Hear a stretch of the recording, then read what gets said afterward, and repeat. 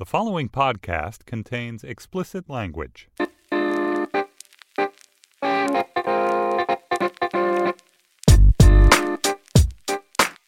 and welcome to Sex Live, the New York Magazine sex podcast. I'm New York Magazine sex columnist Maureen O'Connor, and this is a super special elections episode because I'm currently at the Democratic National Convention in Phildelphia, and my makeshift studio is here in New York Magazine's bizarre Airbnb situation where we're all staying, and it's utterly disgusting. And today I am joined by my coworker Rembert Browne. Hey! Columnist at New York Magazine. He writes about politics and culture. Hey, Rembert. What's up? It's like The Real World, or like Big Brother. One of those reality shows. It's like weird. It's like a sitcom. Like people are always coming through the door. I don't know who's here. I don't know who's not here. Like people are gonna get locked out. It's. And every time somebody enters the door, there actually is like a studio audience like cheering. They're like, "Hi, Rembert!" I love That's amazing. Okay. So yeah, let's get started. As we said, Rembert, you were at the Republican convention last week, so we're going to be talking about both candidates during this strangely sexually charged election. Weird, right? Yep. So first up will be a discussion of Bill Clinton's surprisingly romantic convention speech, which we just watched last night. Yes.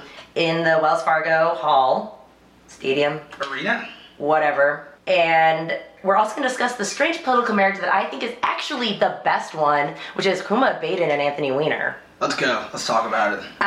Next up, then we'll discuss the somewhat horrifying sexual tension between Donald Trump and like every woman he encounters, particularly the women who work on his campaign and cover his campaign. Yes. And also his fans' attacks on his opponent. Mm-hmm. And finally, we'll talk about the rise of a strange new right-wing insult, cuckservative, the cuckolded conservative. Which I have no idea what that is, so you're going to tell me what that means, and we're going to talk about it. All right, so Bill Clinton's speech. I wasn't there during the beginning of it when he sort of retold the courtship romance with Hillary, but let's listen to some of the audio. In the spring of 1971, I met a girl. Do you sort of freak out when he opened with "I met a girl"? It was so. I was sitting next to Rebecca. Rebecca Traister, our coworker. And I felt like my limbs were getting like rigor mortis or something. I was like, Bill, no, because I also had heard from a couple people that maybe no one had read the speech or he hadn't gotten it like pre-screened. So right, they said he was like pencil working on it up to the last second, right? And apparently he also was going off of the teleprompter a lot, because I mean that's part of the legend of Bill Clinton. He could just go off the cuff. So him starting it off with this like I met a girl, and then like the early Hillary courtship things of him just like, I saw her in the library and I just stared at her. Wait, let's play some of that audio now too. The first time I saw her, we were, appropriately enough, in a class on political and civil rights. She had thick blonde hair, big glasses, wore no makeup. And she exuded this sense of strength and self-possession that I found magnetic. After the class, I followed her out, intending to introduce myself. I got close enough to touch her back, but I couldn't do it. Somehow I knew this would not be just another tap on the shoulder. That I might be starting something I couldn't stop. I wish Rembert has his hands over his face right now. There were so many moments, and this is another great thing about Bill is he does these pauses where you don't know what's gonna come next. Like, he leaves one word or one phrase like dangling, and you don't know what direction. He's like, I touched her back. And I'm like, oh. Yeah. But like the verbs are always like very controversial, and then it's like I followed her into the library. Like I was like, oh, I'm so glad that's not like the bathroom. Like he just had me real stressy. I I guess that's part of the fun of Bill too, is that you're like, he's probably going to be a statesman, but there's a certain percent chance that he's going to go full creep. Oh man, I just didn't know like where he was going to go at any point. So when they're cheering, you hear them cheer. He's like, "I met a girl." Whenever they're cheering, were people laughing too? Yes. I mean, I think. Well, first off, like you. Like, do you think he knows, and he was just sort of playing with us to sort of like, I know what you think is gonna happen, but look, Hillary's fucking hot, and I am in love with her, you know, as opposed to sort of like she's the sexless one, and he dogs around with everyone else. No, I think Bill knew what he was doing. I typically think Bill knows what he's doing. The funny thing about him like replaying the courtship like moment for moment was that so I got there, I was like listening to that, and it reminded me a little bit, and it was the first moment when I was like, oh man, he fucking loves her. Yeah. Because it reminded me of that thing when you have a friend who is like, so I met this guy, and then he said this, and then I said this, and then he said this, and then I said this, and then I went home and I thought about him for a while, and I think he might have been thinking about me, because... Yeah, I love it. I think... Because there's a moment when I was like, I'm a little bit bored, but then I was like, but he's enthralled right now, and he's just talking about Hillary. And I also, I think it's a good thing. I can't recall every First Lady convention speech that I've ever heard, but I feel like that's often the tone of it, like just telling like the origin story of this relationship and them. And I think people were thrown off by it because it's from Bill Clinton. Yeah. You have to like continue to remind yourself, like, yes, that's Bill Clinton, former president, but his wife is running for president, and he now has that role that she had, and like... He really stepped into the First Lady role. It was great. In which, like, that sort of old conservative dream of, like, the woman's job is just to love her husband, and he's like, my job is just to love her. My job is to convince her to marry me. Yeah, and it was so romantic. That's great. I loved it so much. Because, like, my impression had always been, I just watched that PBS 4-part series about the Clintons. Yes. Because I was that jazzed about all this. Yeah. But the initial part one is just all about their courtship essentially and her deciding, and I was always sort of like, that was the moment when I realized that I was like, she must have really loved him because she had this like great job in DC, and she's like, this guy who she met is like back in Bumblefuck, Arkansas, and she's like, what kind of job are you gonna get? He's like, oh, I'm not gonna get a job, I'm just gonna run for office. She's like, cool, I'm gonna leave my amazing job in Washington DC and my young promising career to live. He didn't even live in Little Rock yet at the time. No. To move to like the middle of nowhere with this jobless guy and support him and just help him run. And like that's a classic like, girl, no, you're making a big mistake moment. Girl. Is you crazy? Exactly. That's why I was like, okay, so she definitely loved him.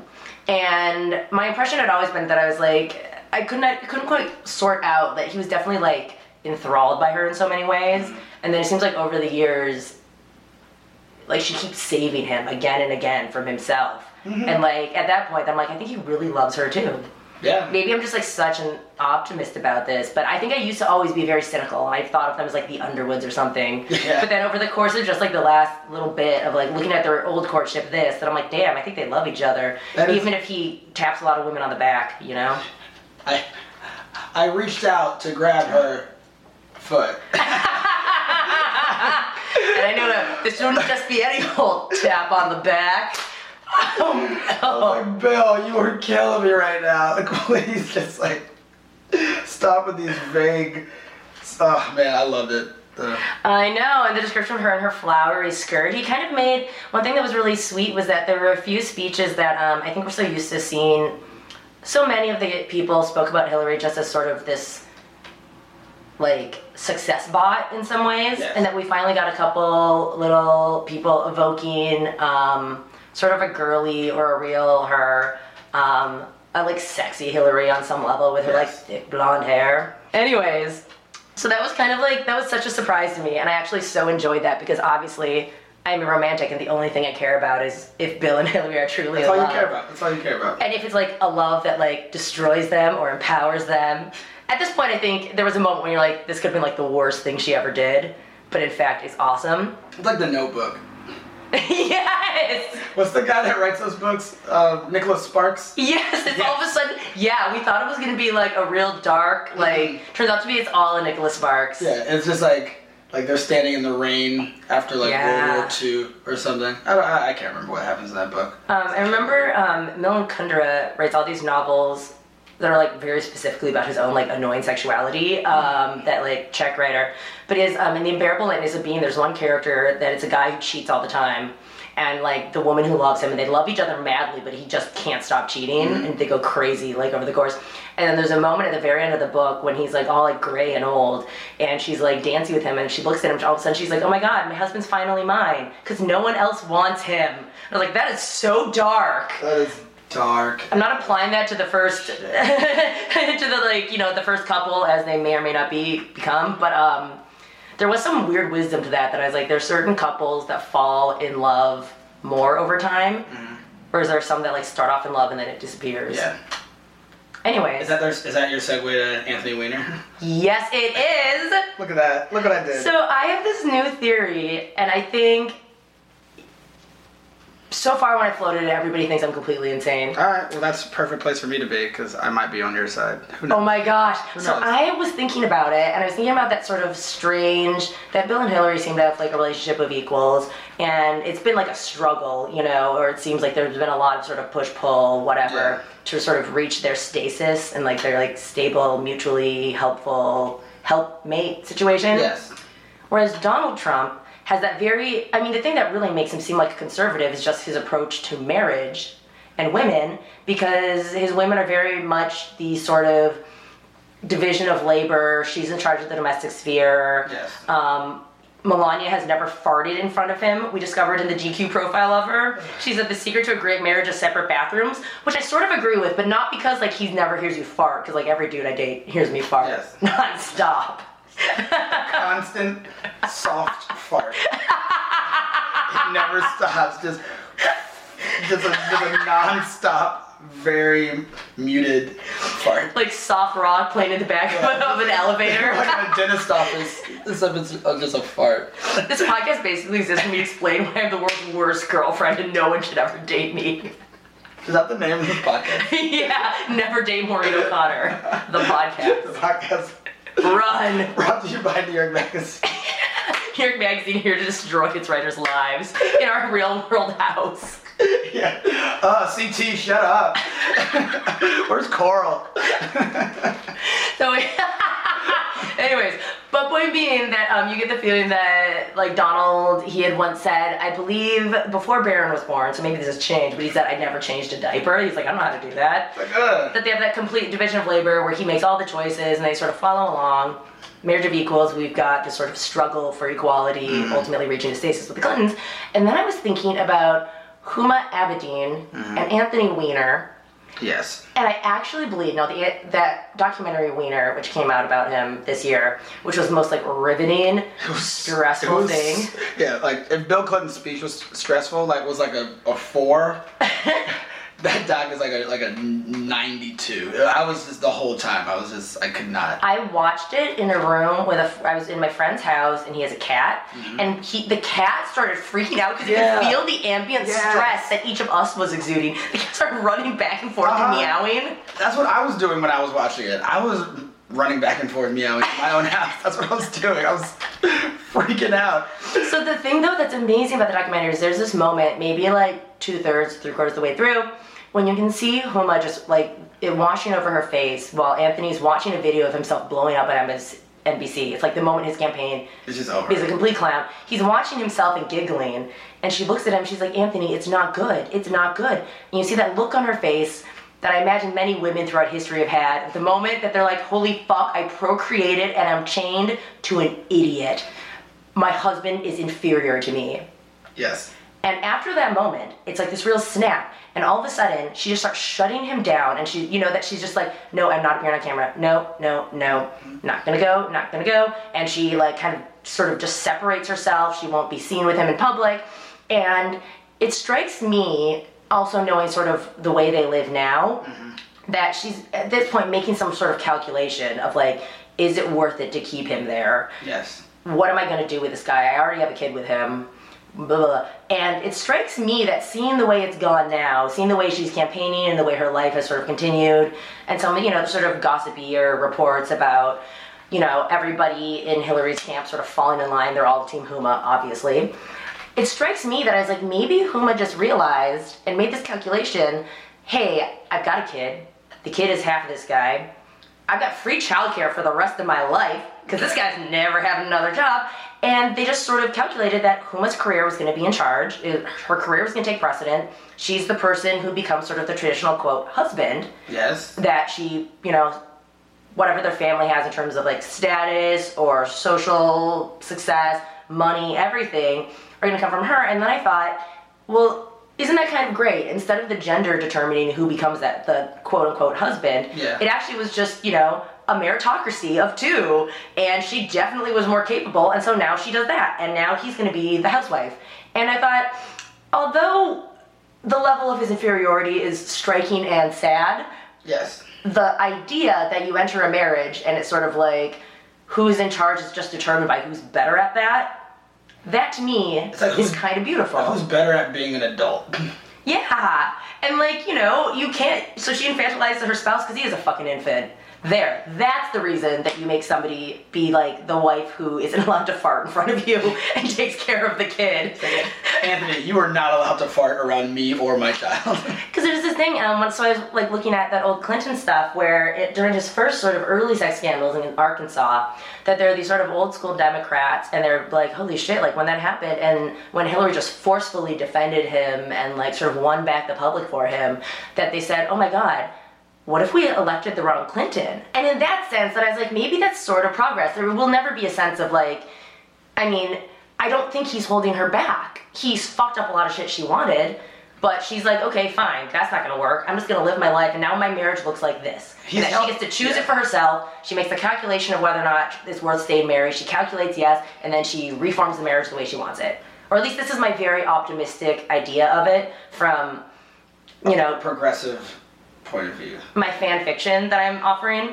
All we're doing is talking fan fiction. I know. I was standing on the floor and I looked over to the side and Huma, like there's this little like bat cave from underneath the stage at the DNC where the like VIPs will sometimes come out to watch. She came out during Bernie's speech, a bunch of them did, and they're all sort of like watching like sort of with major poker faces, like looking at the crowd, looking up. And I was kind of like, Huma, and I like make eye contact and I kind of like smile and sidle over and she instantly like walks back behind a security guard and I was like, damn it. Sorry.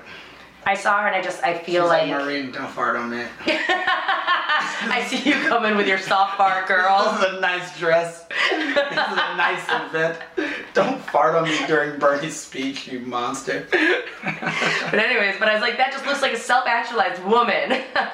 Her husband is nowhere to be found. Good for you. You keep him at home with the baby. Yeah, like they are not perhaps like the power couple. Yes. That that I think we all like to fan fictionalize as like the dream of these people to be like, be this two-headed powerful monster, like kind of Underwoody. Yeah, but not every relationship has to be that. That's not how it has to be. And like, this is probably for the better. Are we gonna talk about that thing that I don't know what it is? Yes. I'm gonna need you to break this down to me like an infant. Break it down to me like you were talking to Anthony Weiner. Infantilize me, I want to know everything about this. Okay, so there's this new right-wing insult that has risen. It's all sort of the cuck or the cuckservative, which is bizarre because it's super. So you know what a cuckold is, which is There's the old-timey word for a dude who sleeps with someone else's wife. You're cuckolding the husband, right? The guy sleeps with. So is it someone that they know? Yeah, just any time that if you're a guy who's married and a dude sleeps with your wife, he's turning you into cuckold. He's a cuckolding you. Oh, okay. So the cuckold, in old-timey terms or whatnot, was this man who's a fool. He's not in charge of his woman. He's emasculated and weak. Oh, the man who got cheated on. Is a cuckold. Is the emasculated one. It's really confusing because we don't even have a term for this for women. It's one of those what? But today it's sort of become a fetish. That there are people that like a man with a woman and he wants the woman to sleep with some other dude in front of him. Okay. And feel emasculated and jealous, or he wants, some other guy to fuck his wife and she's like, oh my god, your dick is so much bigger than my husband's, and he sits there feels bad about himself but it's really sexy for some reason. Okay. This is just like where free porn has gotten us. So it's a thing now. Okay. So then in terms of as this bizarre new right-wing meme, it sort of started last year. Rush Limbaugh referred to critics of Donald Trump as, quote, cuckolded Republicans. So like Jeb Bush was a cuckolded Republican in his eyes, which is sort of like Trump is fucking your wife. Trump is taken over and is swinging his dick all over this thing that you thought was married and in love with you, which is kind of a successful metaphor. So basically Trump did that to like every single man that he knocked out of the debates. Yeah, that's how they were looking at it, although it gets really confusing when you're like, what did he do to Carly Fiorina then? But so then, but anyways, right after Rush Limbaugh said that, cuckolded Republicans, then you sort of see it evolve, and then all of a sudden, all these sort of like alt-right internet, which I think is just our code for like asshole internet these days. But all these people start using the term cuck, and they're like, he's a cuck, that person's a cuck, what a cuckservative. As an insult. Yeah, as an insult of like these like wimpy dudes who like don't have any power, the obsession with, you know, male power in this election.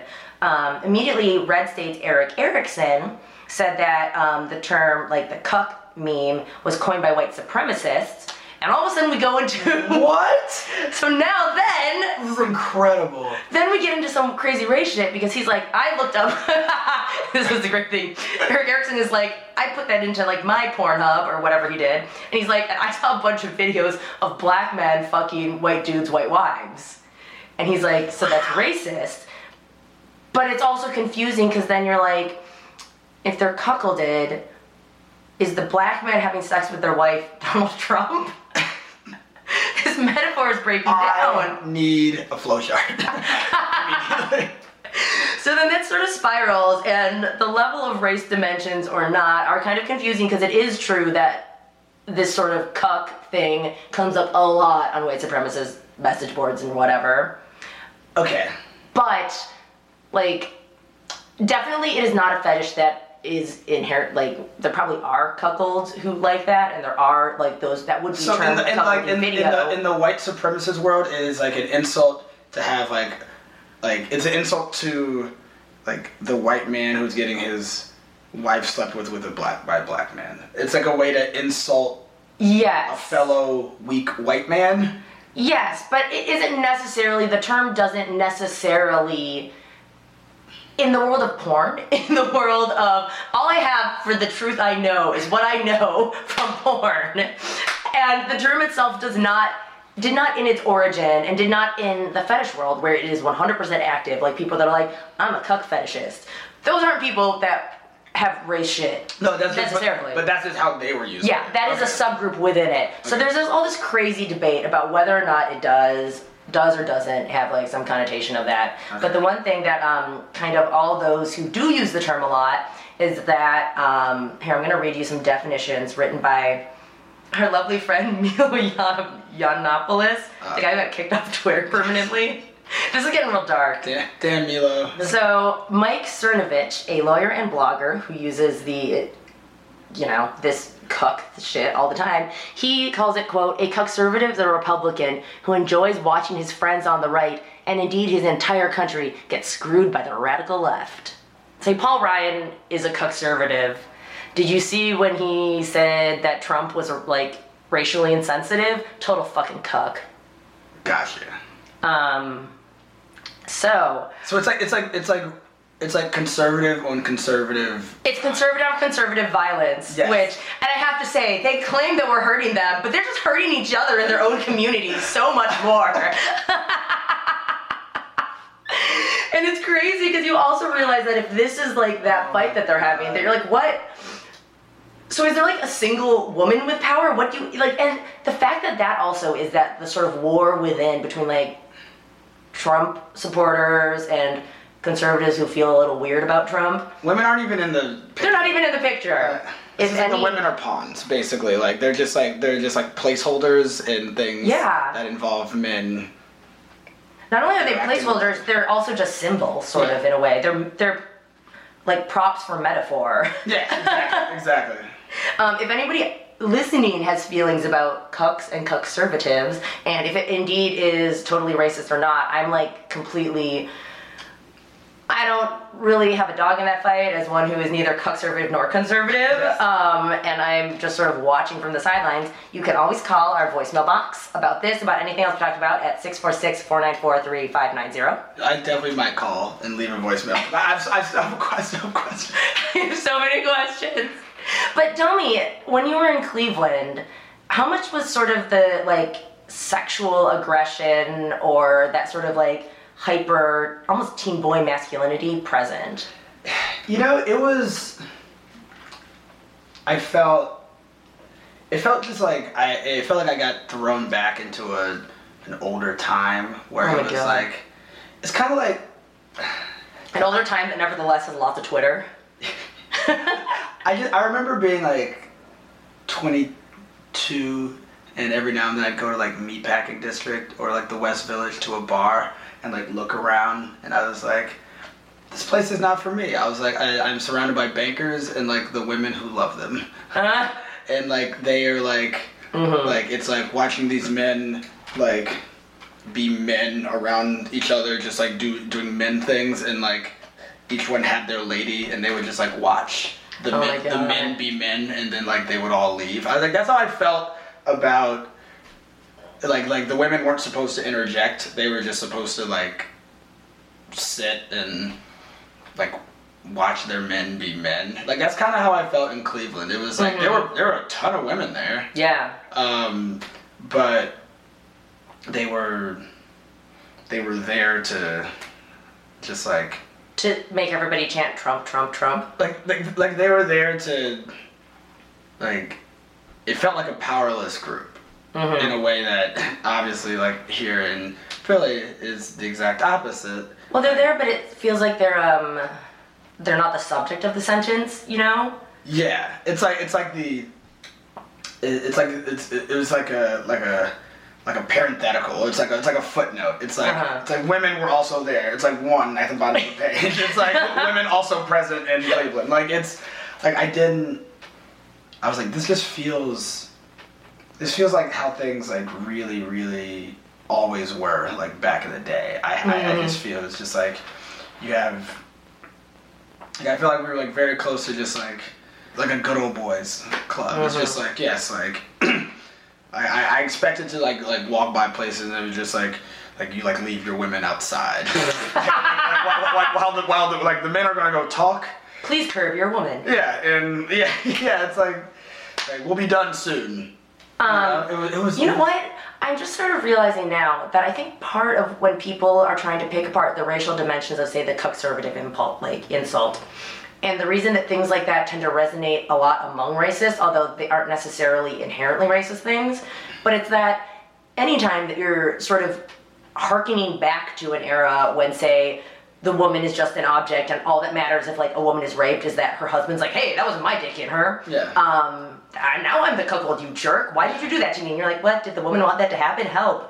That also is the era when people were overtly racist, you know, and like it all just sort of like comes packaged together in some creepy way. Yeah, it's like, yeah, I mean, it like you can't really talk about like going back in time to a better time, like in quotation marks, as like in the sense that like you can't just like talk about like things were bad, things were even worse for everyone in this time that we speak of. Like things were, you know, and that's like the kind of scary or weird thing about this like Trump movement. It's like they genuinely think like things are getting like worse for white people. Yeah. And like are trying to like regain that stronghold.